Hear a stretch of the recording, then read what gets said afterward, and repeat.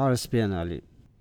Tahmin ediyorum ki yolladığım Leonardo da Vinci kitapçığı ve 1976 yılında Antalya Festivali'ne katılmış olmam İstanbul sanat çevresinde ismimin duyulmasını sağladı.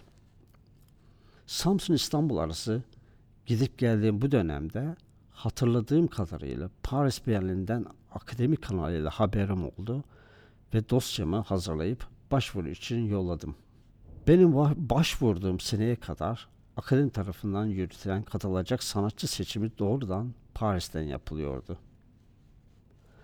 Paris'ten Biennale katılacağıma dair olumlu haber geldikten sonra bir yandan göstereceğim işin hazırlıklarını sürdürürken diğer yandan da maddi destek için çeşitli mecralara başvurdum. Aradığım destek hem işin üretimi hem de Paris'e gidip gelmem için gerekli olan bütçeyi kapsıyordu. Bu dönemde yurt dışına çıkmak devlet memurları için çok zordu.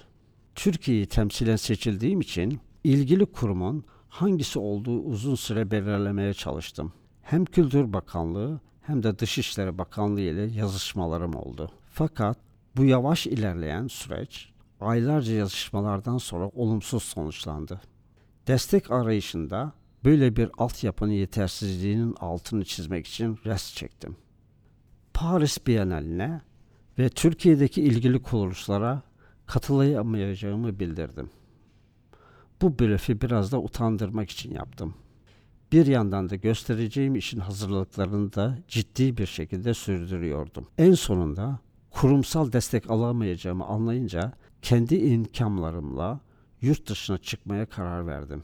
İşi Türkiye'de üretip kendi arabamızla Paris'e götürdük. Bienal'in açılışından sonra görevim nedeniyle Türkiye'ye geri döndüm. Bu işle ilgili diğer ilginç bir hikaye de tasarladığım enstalasyonun ögelerinden bir tanesi olan kurşunlanmış siyah kaplı kitaplarla ilgili. Bu dönemde Türkiye'de çoğu insanın silahlı olmasına rağmen ateş etmek büyük bir risk teşkil ediyordu. Çünkü politik olarak gergin bir dönem yaşanıyordu. Bundan dolayı işim bu kısmını Biennale'nin direktörü George Buda yardımı ile Paris'te gerçekleştirdim. Kitaplara onun av tüfeği ile sergi salonunun bodrum katında kurşun sıktık. Biennale'den seçili işler daha sonra Nice ve Strasbourg'da sergilendi. Benim işim de bunların arasındaydı. O günlerde Ecevit hükümetinin çıkarmış olduğu kanunla vatandaşlarının yurt dışına çıkışı 2 yılda bir olarak sınırlandırıldığı için tekrar Paris'e gidemedim ve işim hiçbir zaman Türkiye'ye geri getirilmedi. Burada işten gösterilen ögeler geriye kalan parçalardır.